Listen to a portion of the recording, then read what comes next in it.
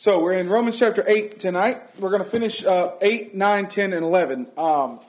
Chapter 8 is still in the last section where he's still talking about the theological parts of the book, and he's still kind of explaining justification.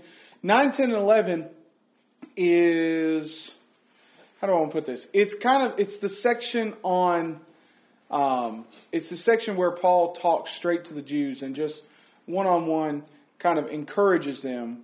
Because, I mean, let's face it, the book up until this point has kind of been pretty harsh on the Jews. I mean, even to the point where, and it's pretty obvious, he foresees this happening. And so he talks about in chapters 9, 10, 11 that just because you were lost because of your actions doesn't mean you're still lost. So chapter 8. Now, in order to get to chapter 8, we need to refresh ourselves on chapter 7. Especially this section where he talks of what we talked about at the end of last time, where he kind of embodies the heart of a Jewish person. So chapter 7, verse 15. For I do not understand my own actions, for I do not do what I want, but I do the very thing I hate. Now, if I do what I do not want, I agree with the law that it's good. So now it's no longer I who do it, but sin that dwells within me. For I know that nothing good dwells in me, that is, in my flesh. For I have the desire to do what is right, but not the ability to carry it out. For I do not do the good that I want, but the evil I do not want is what I keep on doing. So he talks about this. The Jews had this problem of they wanted to follow God. They wanted justification, salvation, but they couldn't get it. Why? Why could the Jews not get salvation under the Mosaical law? It wasn't an option at that point, right?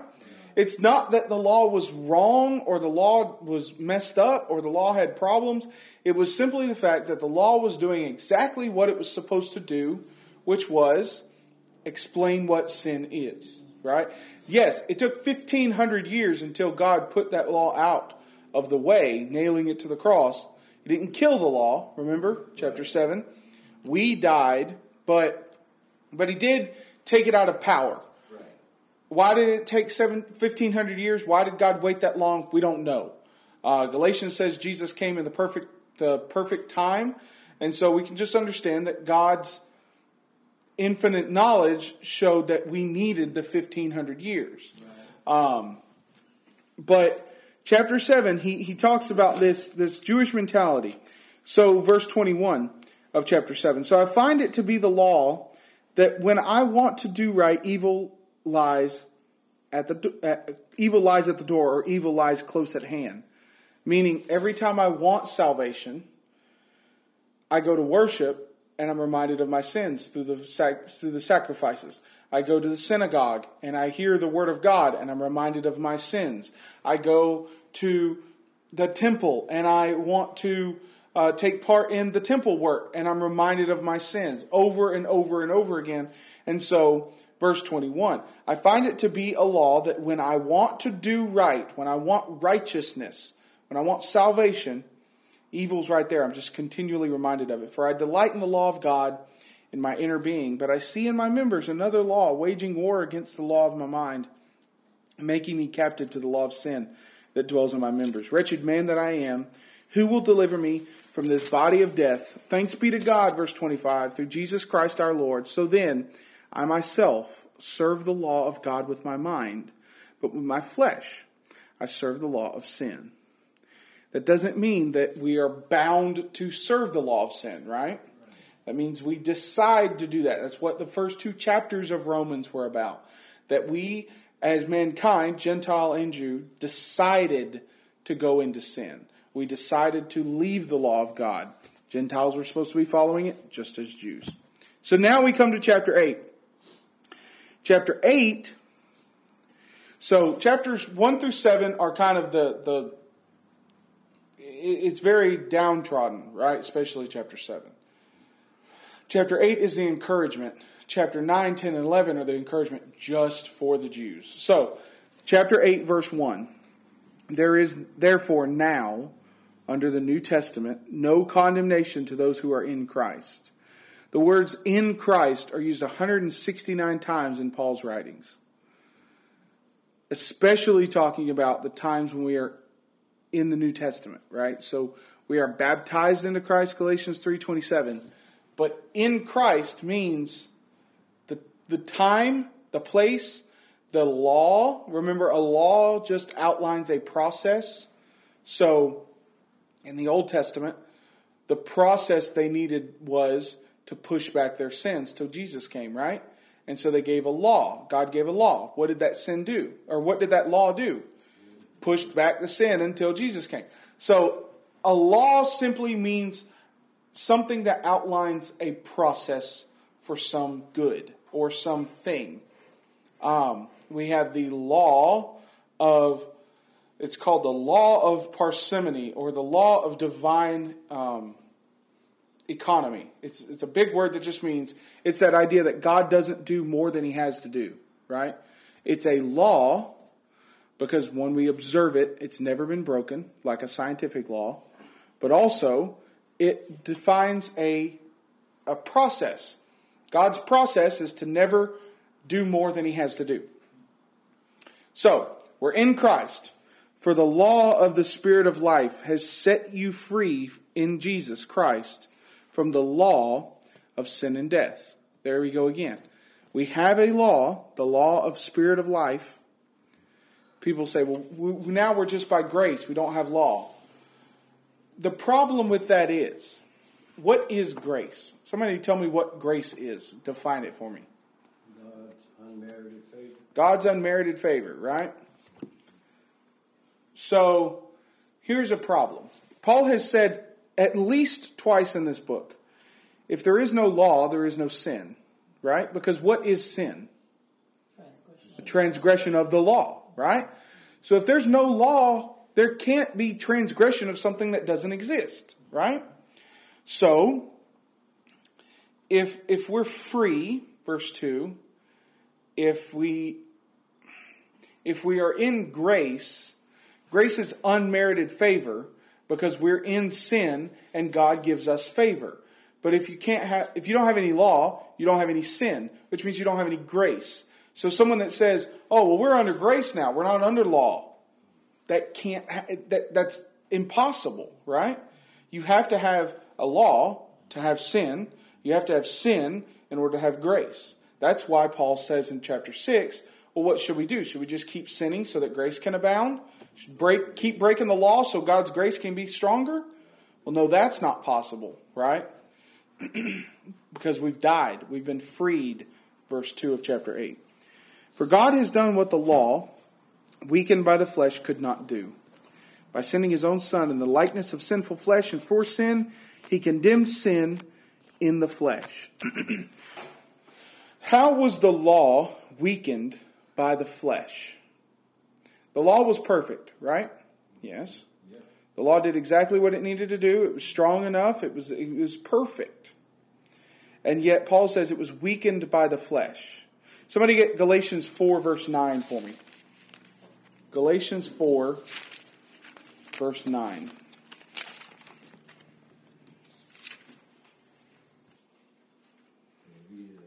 Actually, read verses 9 and 10 and 11. 9, 10, and 11. Galatians 4, 9, 10, and 11.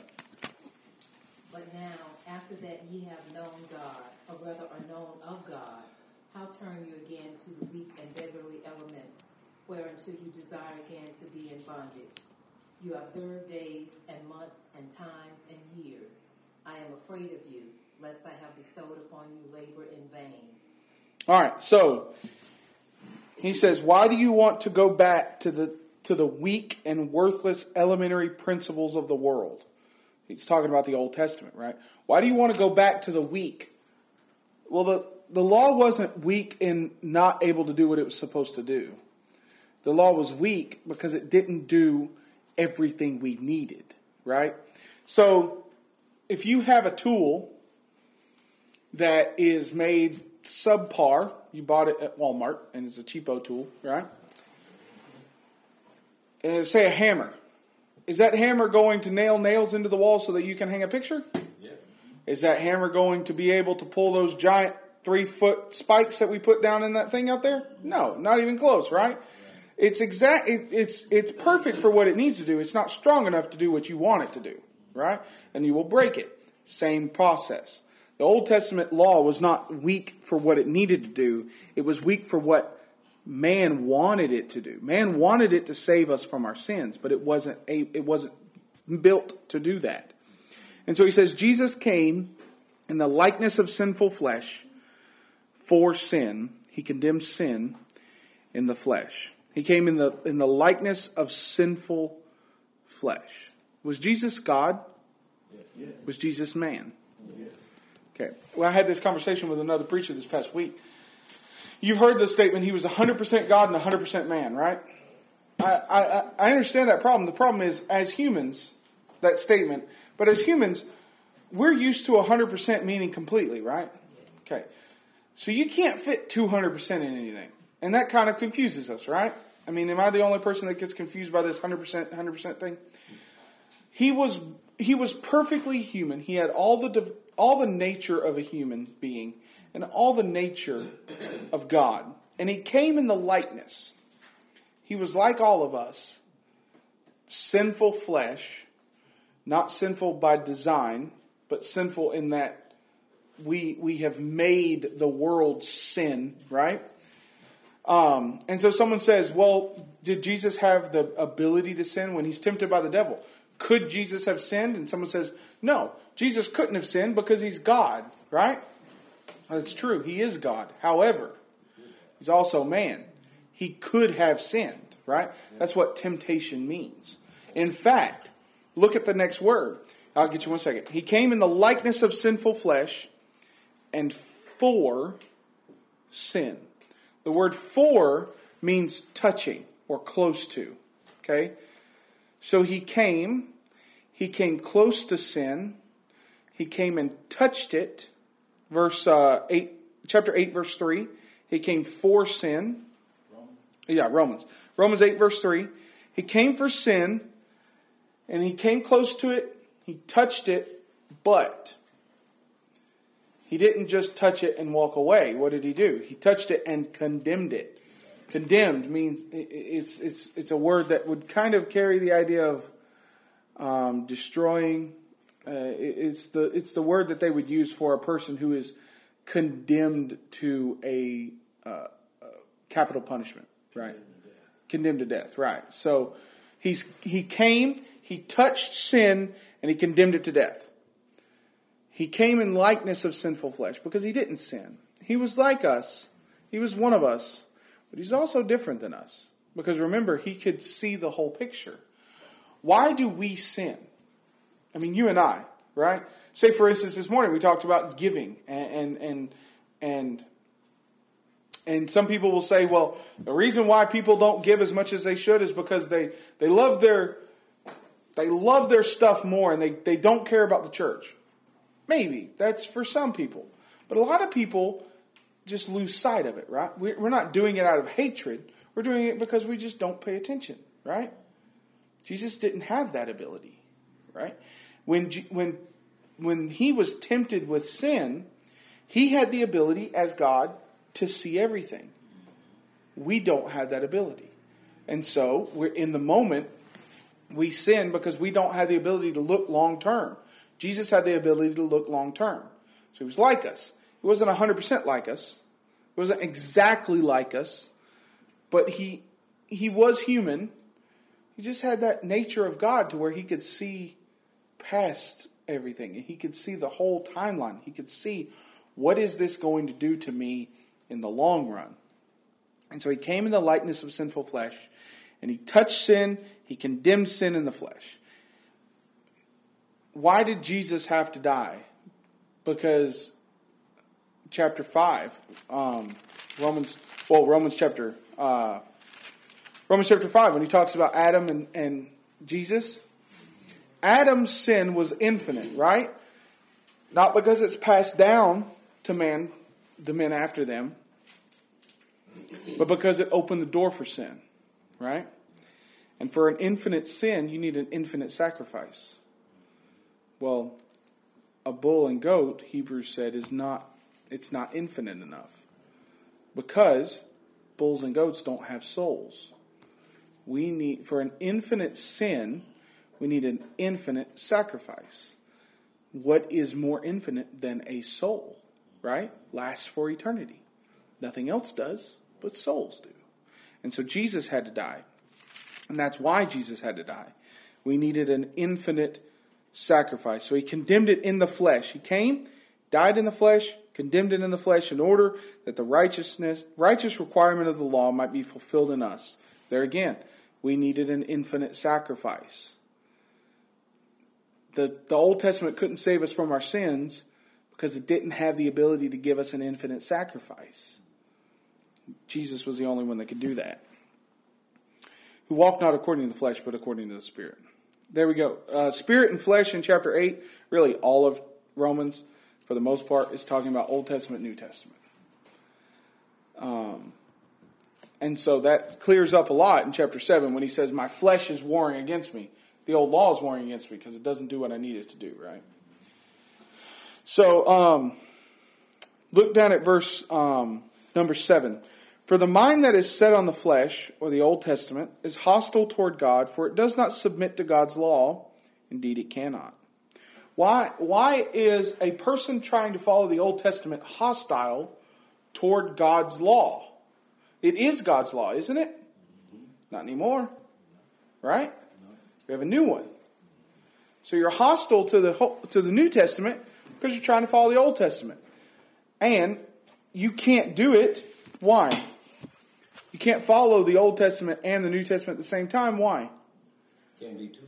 Because the Old Testament says you need sacrifice. The New Testament says you already have your sacrifice. Right? And there can't be two laws in power at the same time, what we talked about earlier.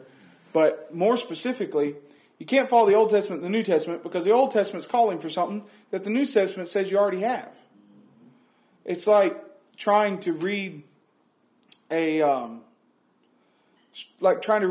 cake recipe that says you need 2 eggs. Well, I already have the 2 eggs in the bowl. Well, you need to put 2 eggs in the bowl. But I already have 2 eggs in the bowl. Well, you need to put 2 eggs in the bowl. I already have, you see, it's the problem. You already have what it's calling for, and now what do? Do you put more in there? No. Because then you're trying to add to what you already have, right? It's not going to work. Those who are in the flesh cannot please God. They cannot. A person who's following the Old Testament, even by the point when Paul writes, cannot please God. So here's a question. Jesus comes. He calls his disciples, lives with them for 3 years. The Passion Week comes. He's arrested, crucified, dies, is buried, raised from the dead. 50 days goes about 50 days. And really nothing has changed other than now they don't know what they're doing. They don't know what's coming. Pentecost comes. The church is established. And Acts says that the Lord added to their number about 3,000 souls. We never have record of the apostles being baptized. Why? Some people say, well, we know they did. We can't know anything that Scripture doesn't tell us, right? There was some point in there. At some point, maybe they were baptized, but we don't know. We can't say. I love it when people say, well, we know the apostles were baptized. How? Well, they had to have been. Well, they had to have been, maybe, but we don't know it for certain. They could very well have been baptized. But there seems to be some time period where the disciples of Christ crossed over into the church, and maybe they were baptized by John. Maybe they had a baptismal right there among all of them one night when they're by the Jordan and they're out talking and Jesus is teaching them and teaches about baptism and they're all baptized. We don't know this for certain. But by the time Paul writes it, if you try to follow the Old Testament, you are lost. So he says, anyone who are in the flesh, following the Old Testament, cannot please God. What does the book of Hebrews say is the way that we please God? Can anybody remember? Faith. Yeah. Faith. Without faith, it's impossible to please Him, for the one must believe that He is, and that He's a rewarder of him who diligently seeks Him. Hebrews 11:6 is the citation. So, faith. But they were following the Old Testament by faith. But faith is not just an acknowledgement, right? Faith is an action. Faith is an active belief in something, right? They were following the Old Testament by faith. But now faith is not based in the Old Testament. Faith is based in the New Testament. You, however, verse number 9 of chapter 8, are not in the flesh, but in the Spirit, if in fact the Spirit of God dwells in you. Anyone who does not have the Spirit of Christ does not belong to Him. But if Christ is in you, although the body is dead because of sin, the Spirit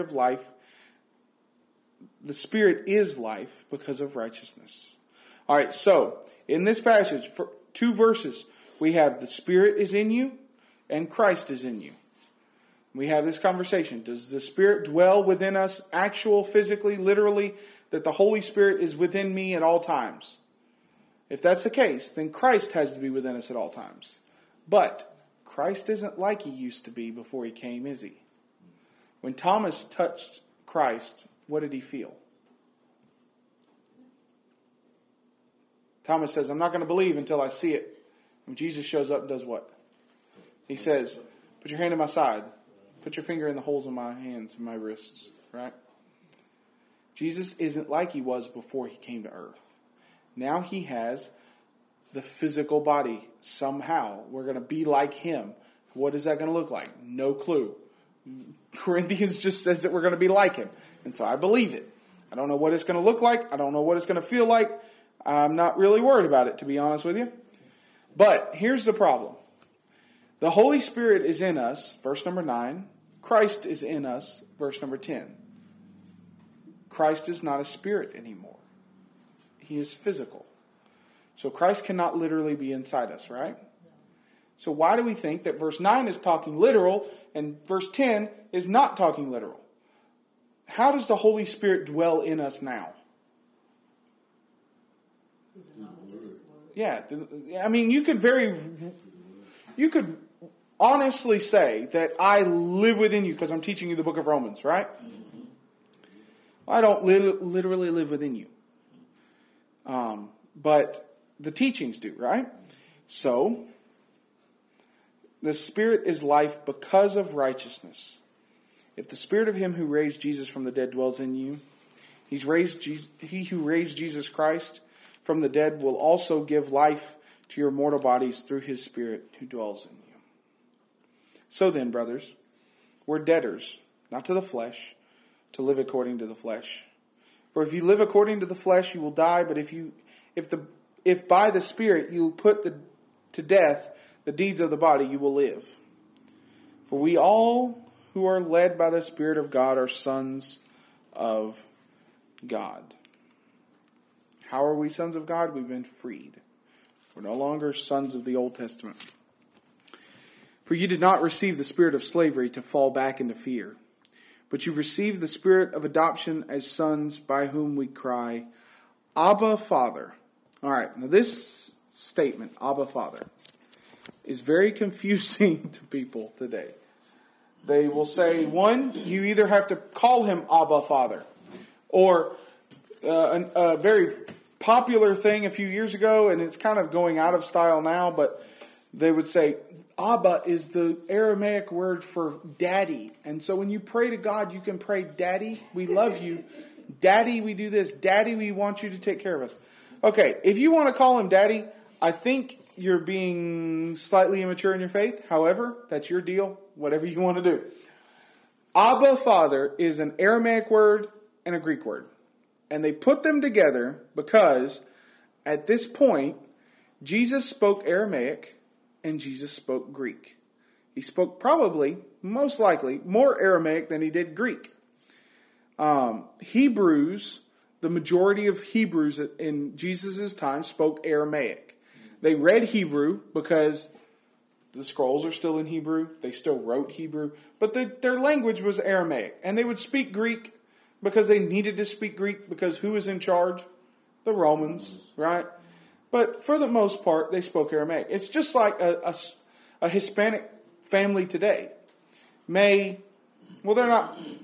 may be able to read and write old Spanish, right? But they're going to speak modern Spanish.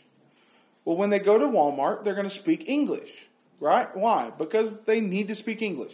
We can get into the socio ideas about whether or not they need to speak English, or I don't really care. I think we need to learn Spanish anyways, but I wish I knew how to speak Spanish. But it's the same idea. At this point, they spoke Greek and Aramaic the majority of their lives. And so by the time Jesus came around, there was a saying, Abba, Father. They would call their fathers Abba, Father, and it was just kind of a loving term that meant father, father, two different languages. But it was kind of a showing of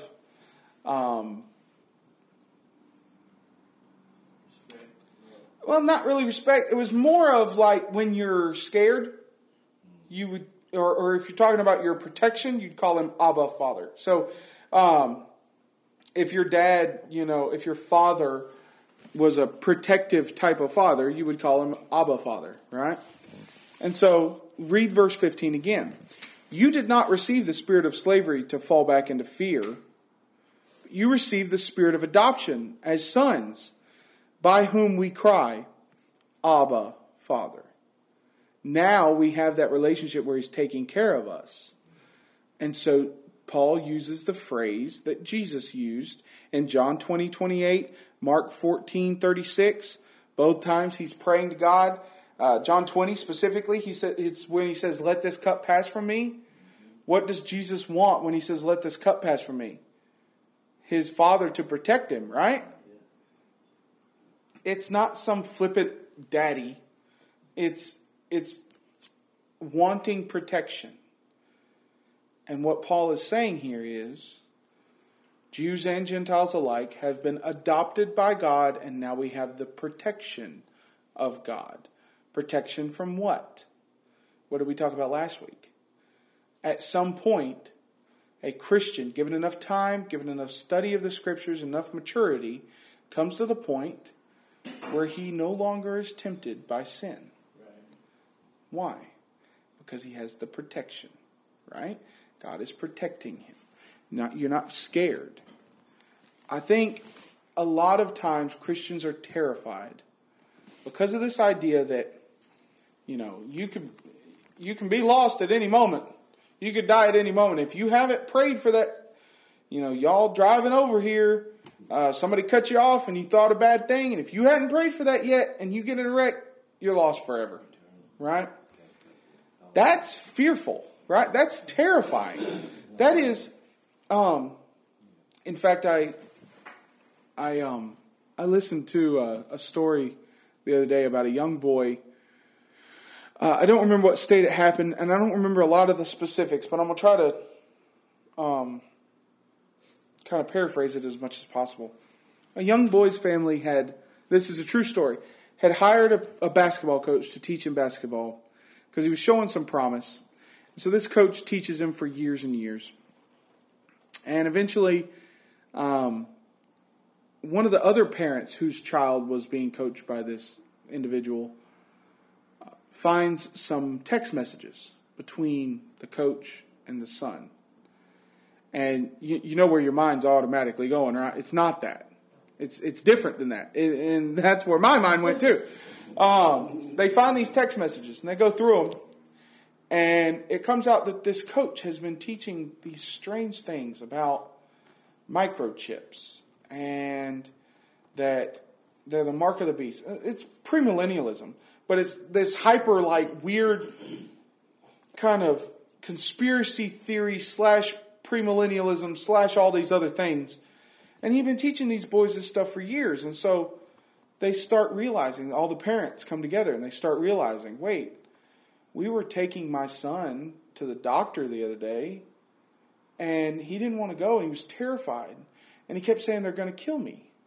Why was he thinking that? Because this coach had put it in his mind, right? And it came to the point that they went, they picked up the boys from school, they took them to the police station because they were trying to figure out if this is abuse or what. And they really wanted to figure out if something else had happened, some physical thing had happened. And so they take them to the police station, and the whole way, the boys in the back seat are like trying to figure out how they can get away. Because the coach had told them, if your parents ever try to get a microchip in you, they're going to kill you. You need to run away. You need to call DFACS, whatever DFACS is in their state, You need to call DFACS, tell them they're abusing you, get out of that house, lie, cheat, do whatever you have to do to get out of there. Well, this boy was like 14 when this all came out. Now he's 18, 19 years old. And he's a full-blown atheist. He wants nothing to do with religion. Why? He had been terrified for so long. He said he would go through school and he would see things that were supposed to be, cryptic signs in the textbooks and all this stuff. And he said, I was terrified. And so I don't want to have anything to do with it.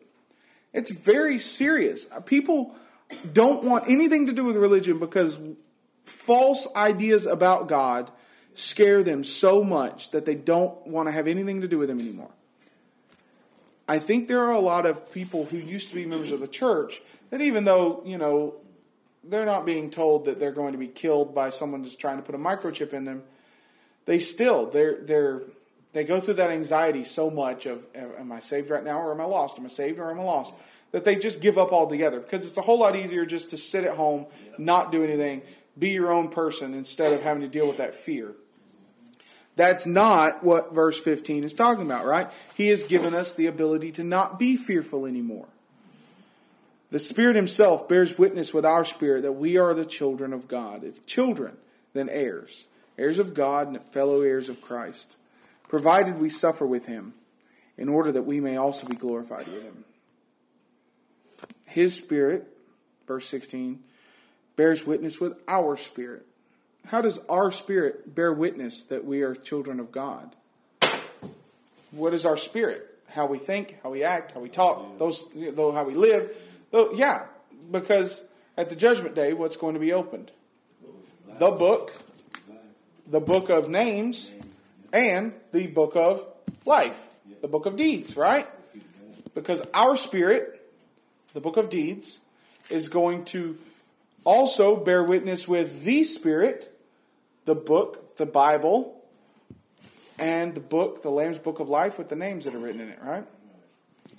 So, it's just interesting to me that, that's the book of Revelation. Paul had nothing to do with the book of Revelation, right? He started some of the churches in the book of Revelation, but that's about it. But it just all ties together because it's like God wrote this or something, because he did. All right, so let's drop down to verse 31 of chapter 8. Just for time's sake, we're going to skip a little bit. What then shall we say to these things? If God is for us, who can be against us? He who did not spare his own son, but gave him up for us all, how will he not also with him graciously give us all things?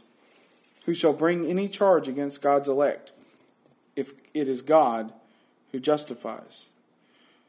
Who is to condemn? Christ is the one who died, more than that, who was raised, who's at the right hand of God, who indeed is interceding for us. Who shall separate us from the love of God? Christ, shall tribulation or distress or persecution or famine or nakedness or danger or sword? As is written, for your sakes we are being killed all day long, and we are regarded as sheep to be slaughtered. Chapter 8 is talking to Jew and Gentile and trying to give them some hope. God gave you up, chapter 1, Gentiles, right? God despised your worship, Malachi says. Chapter 2 of Romans. God despised the Jewish world, the Jewish nation because they had left the Word of God. But now chapter 8, he's giving them hope. This is not a passage that says, once you're saved, you're always saved. It's a passage that says, if you are having those doubts, like the Jews and Gentiles are going to be having, if they've read this book entirely at this point, if you're having those doubts, don't worry, because your spirit is bearing witness with the Father's Spirit that you're a child of God. If you're a child of God, you don't have to worry about anybody hurting you or anybody, not physically, but spiritually. No one can take you out of the love of God. And we always had the little tagline, "Accept yourself." But notice, Paul doesn't mention "accept yourself" in chapter 8. Why? Is he saying you can never be lost? No. But it's understood by this point, right? We lessen the encouragement when we add that tagline. Nothing can separate the Christian from the love of God. Period. At all. Nothing can separate the Christian from the love of God. If you want to get into a conversation about once saved, always saved, that's fine. The problem is, I already covered my bases. Why? Because I said nothing can separate the Christian from the love of God. We don't have to have the tagline. If you're a Christian, you're in the love of God, nothing can take you out of it. You can cease to be a Christian, but that's a different discussion. I just think, that's just me, that sometimes we kind of lessen the effect, right? Paul never says that in chapter 8. He says nothing can take you. In all these things, we're more than conquerors. And Paul actually made up a phrase for that. It's super conquerors. That's not a Greek word that they would have used. He made it up. Because it's not just, we don't just win the battle. We're super conquerors, right? And super conquerors in English even sounds a little strange, doesn't it? He made up a phrase because there's nothing so strong as the love of God. And so you have to make up a term for it. All right, chapter 9. Now, chapter 9, 10, 11 all speak to the Jews. And realistically speaking, we're going to go pretty fast through 9, 10, 11. Because it's all speaking to the Jews. But two, it's talking about the same subject. So we're not going to hit verse by verse in chapters 9, 10, 11. Oh. Listen. Bible class, worship, fellowship meal, worship. Move that thing. Teach Romans. I am dying. All right. So, and men's meeting. So we're not going to hit verse by verse. We're just going to kind of go over it. Somebody read chapter 9, verses 1 through 3. Chapter 9, 1 through 3. And it reads, I say the truth in Christ. I lie not, my conscience also, bearing me witness in the Holy Ghost, that I have great heaviness and continuous sorrow in my heart. For I should wish that myself were accused from Christ for my brother, my kinsman, according to the flesh. I was reading King James Version. Right. Verse 3, they are Israelites, and to them belong the adoption, the glory, the covenants, the giving of the law, the worship, and the promises. Notice this. This is kind of talking to the Jews here for a second, and he says, you don't forget, Gentiles, who the Jews really were. To them belong the adoption, the glory, the covenants, the giving of the law, the worship, and the promises. To them belong the patriarchs, and from their race, according to the flesh, is the Christ, who is God over all, blessed forever. Amen. You just remember, Gentiles. Don't start beating up the Jews now because they didn't follow God. Chapter 1, I got onto you, and then chapter 2, I got onto the Jews. Chapter 9, don't start thinking less of the Jews. Don't start saying, well, you're a Jew, but I'm a Gentile, and God forgot about you to let me into the church. That's not true either. You remember where they came from. They had the law. They had the patriarchs. They had the adoption. Christ came from them, right? So it's It's just amazing. Paul knows his audience very well, even though he's never met them. And he knows at some point they're going to start bickering back and forth. Both sides. The Jews are going to say, look how horrible you were. Read chapter 1 of Romans. And the Gentiles are going to say, yeah, but God forgot about you. Were the promised people. Now you're not. Now we're the promised people. No, you're not. You're all promised people, right? It's like dealing with children, right? Verse number 6, but it's not as though the word of God has failed. For not all who are descended from Israel belong to Israel. The Old Testament wasn't the problem. Man was the problem. And not everyone who descended from Israel is part of the nation of Israel. Now why? I thought you were just born into the nation of Israel. He's talking about spiritually here, right? Not everybody who was born an Israelite followed the Israelite law.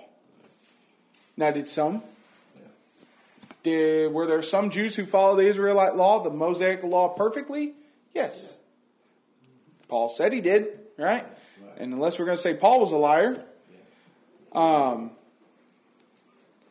he followed it perfectly. He didn't follow it sinlessly, but he followed it with the sacrifices perfectly.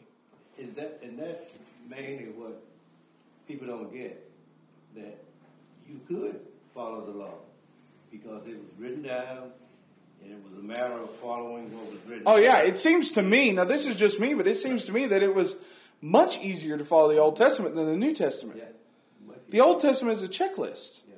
You give me a checklist all day long. It's a pretty extensive checklist. I mean, this week we're reading the book of Leviticus, and it's a pretty extensive checklist. Yeah. But you could, right? You could. If not, God gave us a law that we couldn't follow, which doesn't make any sense, right? Especially when he was going to hold them accountable. He was going to hold Jew and Gentile accountable to following the law that they couldn't follow in the first place. You see what I'm saying there? He set them up for failure. And that's not true. Notice this though. For not all who've descended from Israel belong to Israel. The word doesn't change just because man refuses to listen to it. Could God have changed the Old Testament? Perhaps. But that wouldn't have done what he needed it to do. Right? Alright, so let's drop down to verse number 16 of chapter 9. So then it depends not on human will or exertion, but on God who has mercy. Our will has no bearing on the promise of God. And that's what chapter 9 is talking about. That the promise was to Abraham, just dropping back up to verse number 8, or verse number 7. Not all children of Abraham because they are the offspring, but through Isaac your offspring will be named. He's talking about this promise to Abraham. So then it depends not on human will that the promise is fulfilled, but on God. Our will has no bearing on God's promise. In fact, if it had, the Christ wouldn't have come through Israel because the will of Israel had been broken, right? What if God, verse 22, desiring to show his wrath and to make known his power, has endured with much patience vessels of wrath prepared for destruction, in order to make known the riches of his glory for vessels of mercy, which he has prepared beforehand for glory, even us, whom he called Israelites, Jews, not from the Jews only, but also from the Gentiles. Even those who he called, the people who were following the Old Testament. Maybe God knew what man was going to do, and he used what man was going to do for the betterment. Is that true? Yeah. Did God know we were going to sin? Yes. There's no doubt about it. He knew we were going to sin. Why did he do it? Why did he still create us? Because he was going to use our sin so that we could be with him for eternity. Right? We had to have a proving time. We're still in that proving time. Drop down to verse 30. What shall we say then? That Gentiles who do not perceive, I'm so tired I can't even read. That Gentiles who did not pursue righteousness have attained it. That is a righteousness that is by faith. But that Israel who pursued a law that would lead to righteousness did not succeed in reaching that law. Why? Because they did not pursue it by faith, but as it were based on works. Why did the Gentiles who did not pursue righteousness attain it? A righteousness that is based by faith. Faith in the Old Testament, fall in the Old Testament. But they didn't pursue it, meaning the nation of it, the people of the Gentiles as a whole did not pursue righteousness. Right? No. But some Gentiles did. Yeah, because they proselyted, right? Because they followed it by faith. Why then did the Jews not receive the same righteousness? Why did they not reach the righteousness? Because they weren't following it by faith. They were following it as based on works. They thought that if we check the boxes, we're good. And it's not just about checking the boxes. They've stumbled over the stumbling stone. God knew that they were going to give into that. He knew that they were going to work works of righteousness and try to earn it through their Old Testament. But he still needed the Old Testament to be there. Brothers, my heart's desire and prayer to God is that they may be saved. For I bear them witness that they have a zeal for God, but not according to knowledge, the Jews. For being ignorant of the righteousness of God and seeking to establish their own, they did not submit to God's righteousness. For Christ is the end of the law for righteousness to everyone who believes. For Moses writes about righteousness that is based on the law, that the person who does the commandments shall live by them. That's Leviticus 18 verse 5, by the way, if you want to take a note of that. Leviticus 18:5. But the righteousness based on faith says, do not say in your heart, who will ascend to heaven? That is to bring Christ down. That's Deuteronomy 30, verses 12 and 13. Verse 7, or who will descend into the abyss? That is to bring Christ up from the dead. But what does it say? The word is near you, in your mouth. The word is near you in your mouth and in your heart. That is the word of faith that we proclaim, because if you confess with your mouth that Jesus is Lord and believe in your heart that God raised him from the dead, you will be saved. Will you be saved? Yes. All you have to do is believe and confess, and you will be saved. However, if you're doing it to check a box, you will not be saved. Right? I think, and hear me out on this, I teach the kids the plan of salvation, right? Y'all have all been in there when I'm teaching them the plan of salvation. However, it's every time we go to camp, every summer, we see kids who know the plan of salvation, and they just go through it. Well, yeah, I believe, I'm repenting right now. I believe that Jesus Christ is the Son of God. Can I be baptized? They do it just like a Jew would have done the Old Testament, right? Now, Romans says, if you confess with your mouth that Jesus Christ is Lord and believe in your hearts that God raised him from the dead, you will be saved. For with the heart one believes and is justified, and with the mouth one confesses and is saved. That is true. All you have to do is believe and confess.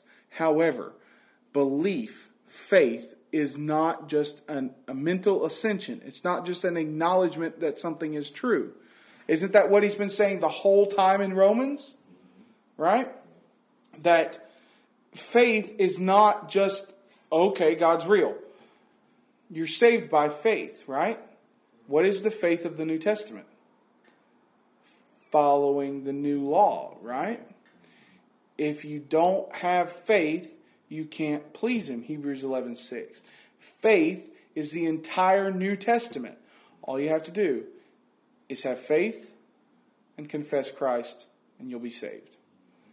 But faith is an active, willing faith. And he's already said in this book that we're baptized for the remission of our sins. He doesn't have to say that again, right? Somebody goes to Romans 10 and said, all you have to do is believe. That's true. Here's the problem. Sit down and read Romans 1 through 10 now, chapters 1 through 10, because don't just take this verse out of context. Read what he's already told them. If he's already told them that they have to be baptized to be freed from slavery, and he said that the New Testament is faith, is belief, and if you believe the New Testament, you'll live it out in your lives. Not work it, but live it out in your lives. Don't just take this as a proof text that all you have to do is believe. Because it's exactly what he says. And I love preaching sermons in new places. And I say in the invitation, all you have to do is believe in Jesus Christ. And they go, who did we invite to speak here? And I say, but you need to read the book of Romans to know what belief is. Remember what I said, that I strongly believe that if you have a person who is interested in the church and you want to know what they need to know to become a Christian, hand them the book of Romans. That's all they need to know to become a Christian. Now that's pretty tough, as we've seen over the last 3 weeks. But all they need to know is what is in the book of Romans. Have faith. What is faith? It's the New Testament.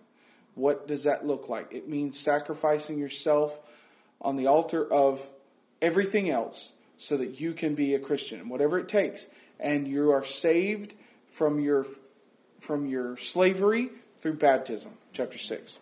All right, so for time's sake and for my sleepiness' sake, we're going to skip forward a little bit.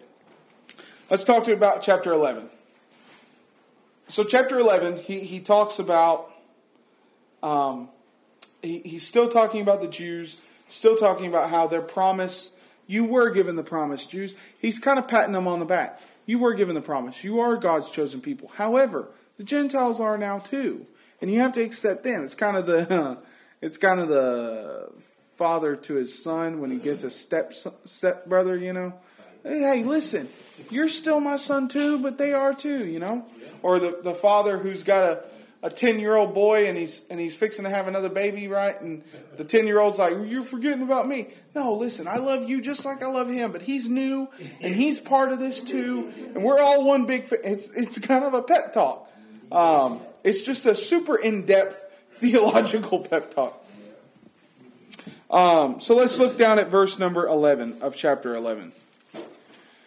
So I ask, did they stumble in order that they may fall? By no means. Rather, through their trespass, salvation has come to the Gentiles. He's talking about the Jews here. Through the trespass of the Jews, salvation has come to the Gentiles, so as to make Israel jealous. Not in order to make Israel jealous, but that's the result, that Israel was made jealous. Now, if their trespass means riches for the world, and if their failure means riches for the Gentiles, how much more will their inclusion mean? And their in full inclusion mean?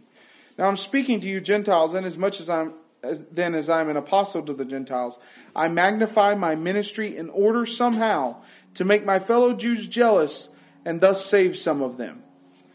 He's talking about what transgression of the Jews caused the Gentiles to hear the gospel.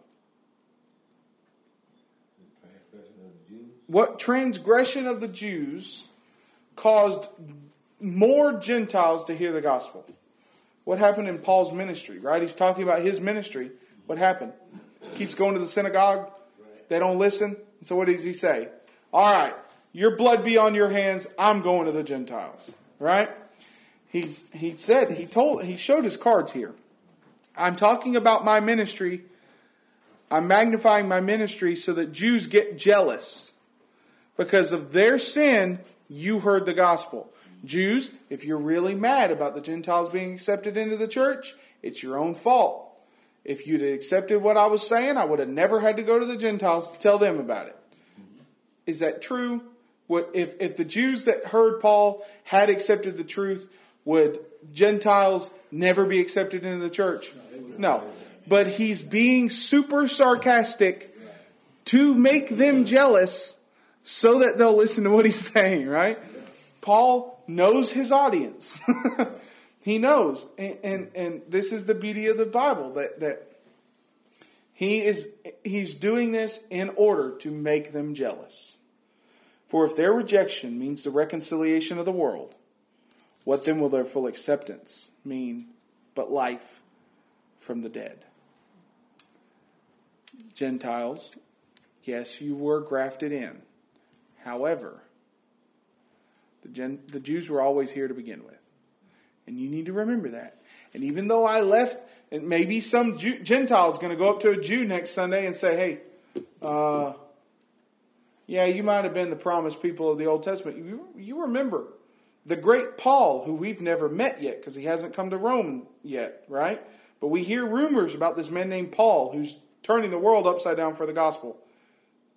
Just remember where he's going when he gets to a town. He's not going to the synagogue anymore. He's going to the Gentiles. And Paul says, yeah, you know why I'm going to the Gentiles? Because I'm making them jealous so that they'll obey the gospel. They're included too, right? See, this is not the theological section of the book of Romans, right? This is the encouragement. This is the, hey, don't let your ego get out of place, right? And then he starts talking about this grafted in of an olive branch, that Gentiles were grafted into the branch. And I don't know how this works. There's some way that an old branch can be grafted into an olive tree, and something about the genetics of an olive tree that you can take a branch from one and put it somehow with another one, and it'll become part of the other one. And so he's using that as an illustration. Sadly, in Arab, we didn't have a lot of olive trees, so I don't know how that works. Although if you want to know how to grow corn, I can probably tell you how to do that. All right, so he uses this illustration, verse number 24. For if you were cut from what is by nature a wild olive tree and grafted, contrary to nature, into a cultivated olive tree, how much more will these, the natural branches, be grafted back into their own tree? Right? You're the wild olive tree, Gentiles, and you've been grafted into the tree of God, but the Jews were the tree of God before you got here. So it's kind of putting everybody in their place. Lest you be wise in your own sight, I do not want you to be unaware of this mystery, brothers. A partial hardening has come upon Israel until the fullness of the Gentiles has come in. The Jews got hard. They didn't want to hear Paul. Paul went, preached to the Gentiles. And in this way, all Israel will be saved. As it is written, the deliverer will come from Zion. He will banish ungodliness from Jacob. And this will be my covenant with them when I take away their sins. Now, as regards to the gospel, they are enemies for your sake. But as regards election, they are beloved for the sake of their forefathers. For the gifts and the calling of God are irrevocable. God does not change the system so that someone can be saved. The system is irrevocable. The calling of God is irrevocable. Right? Just because the Jews did what they did and sinned in the way they did and worked after their own righteousness, the system of God, the calling of God, does not change. Somebody says, well, Lee, when did you receive your calling? About 2,000 years ago, when Jesus said, go in all the world and preach the gospel to every creature.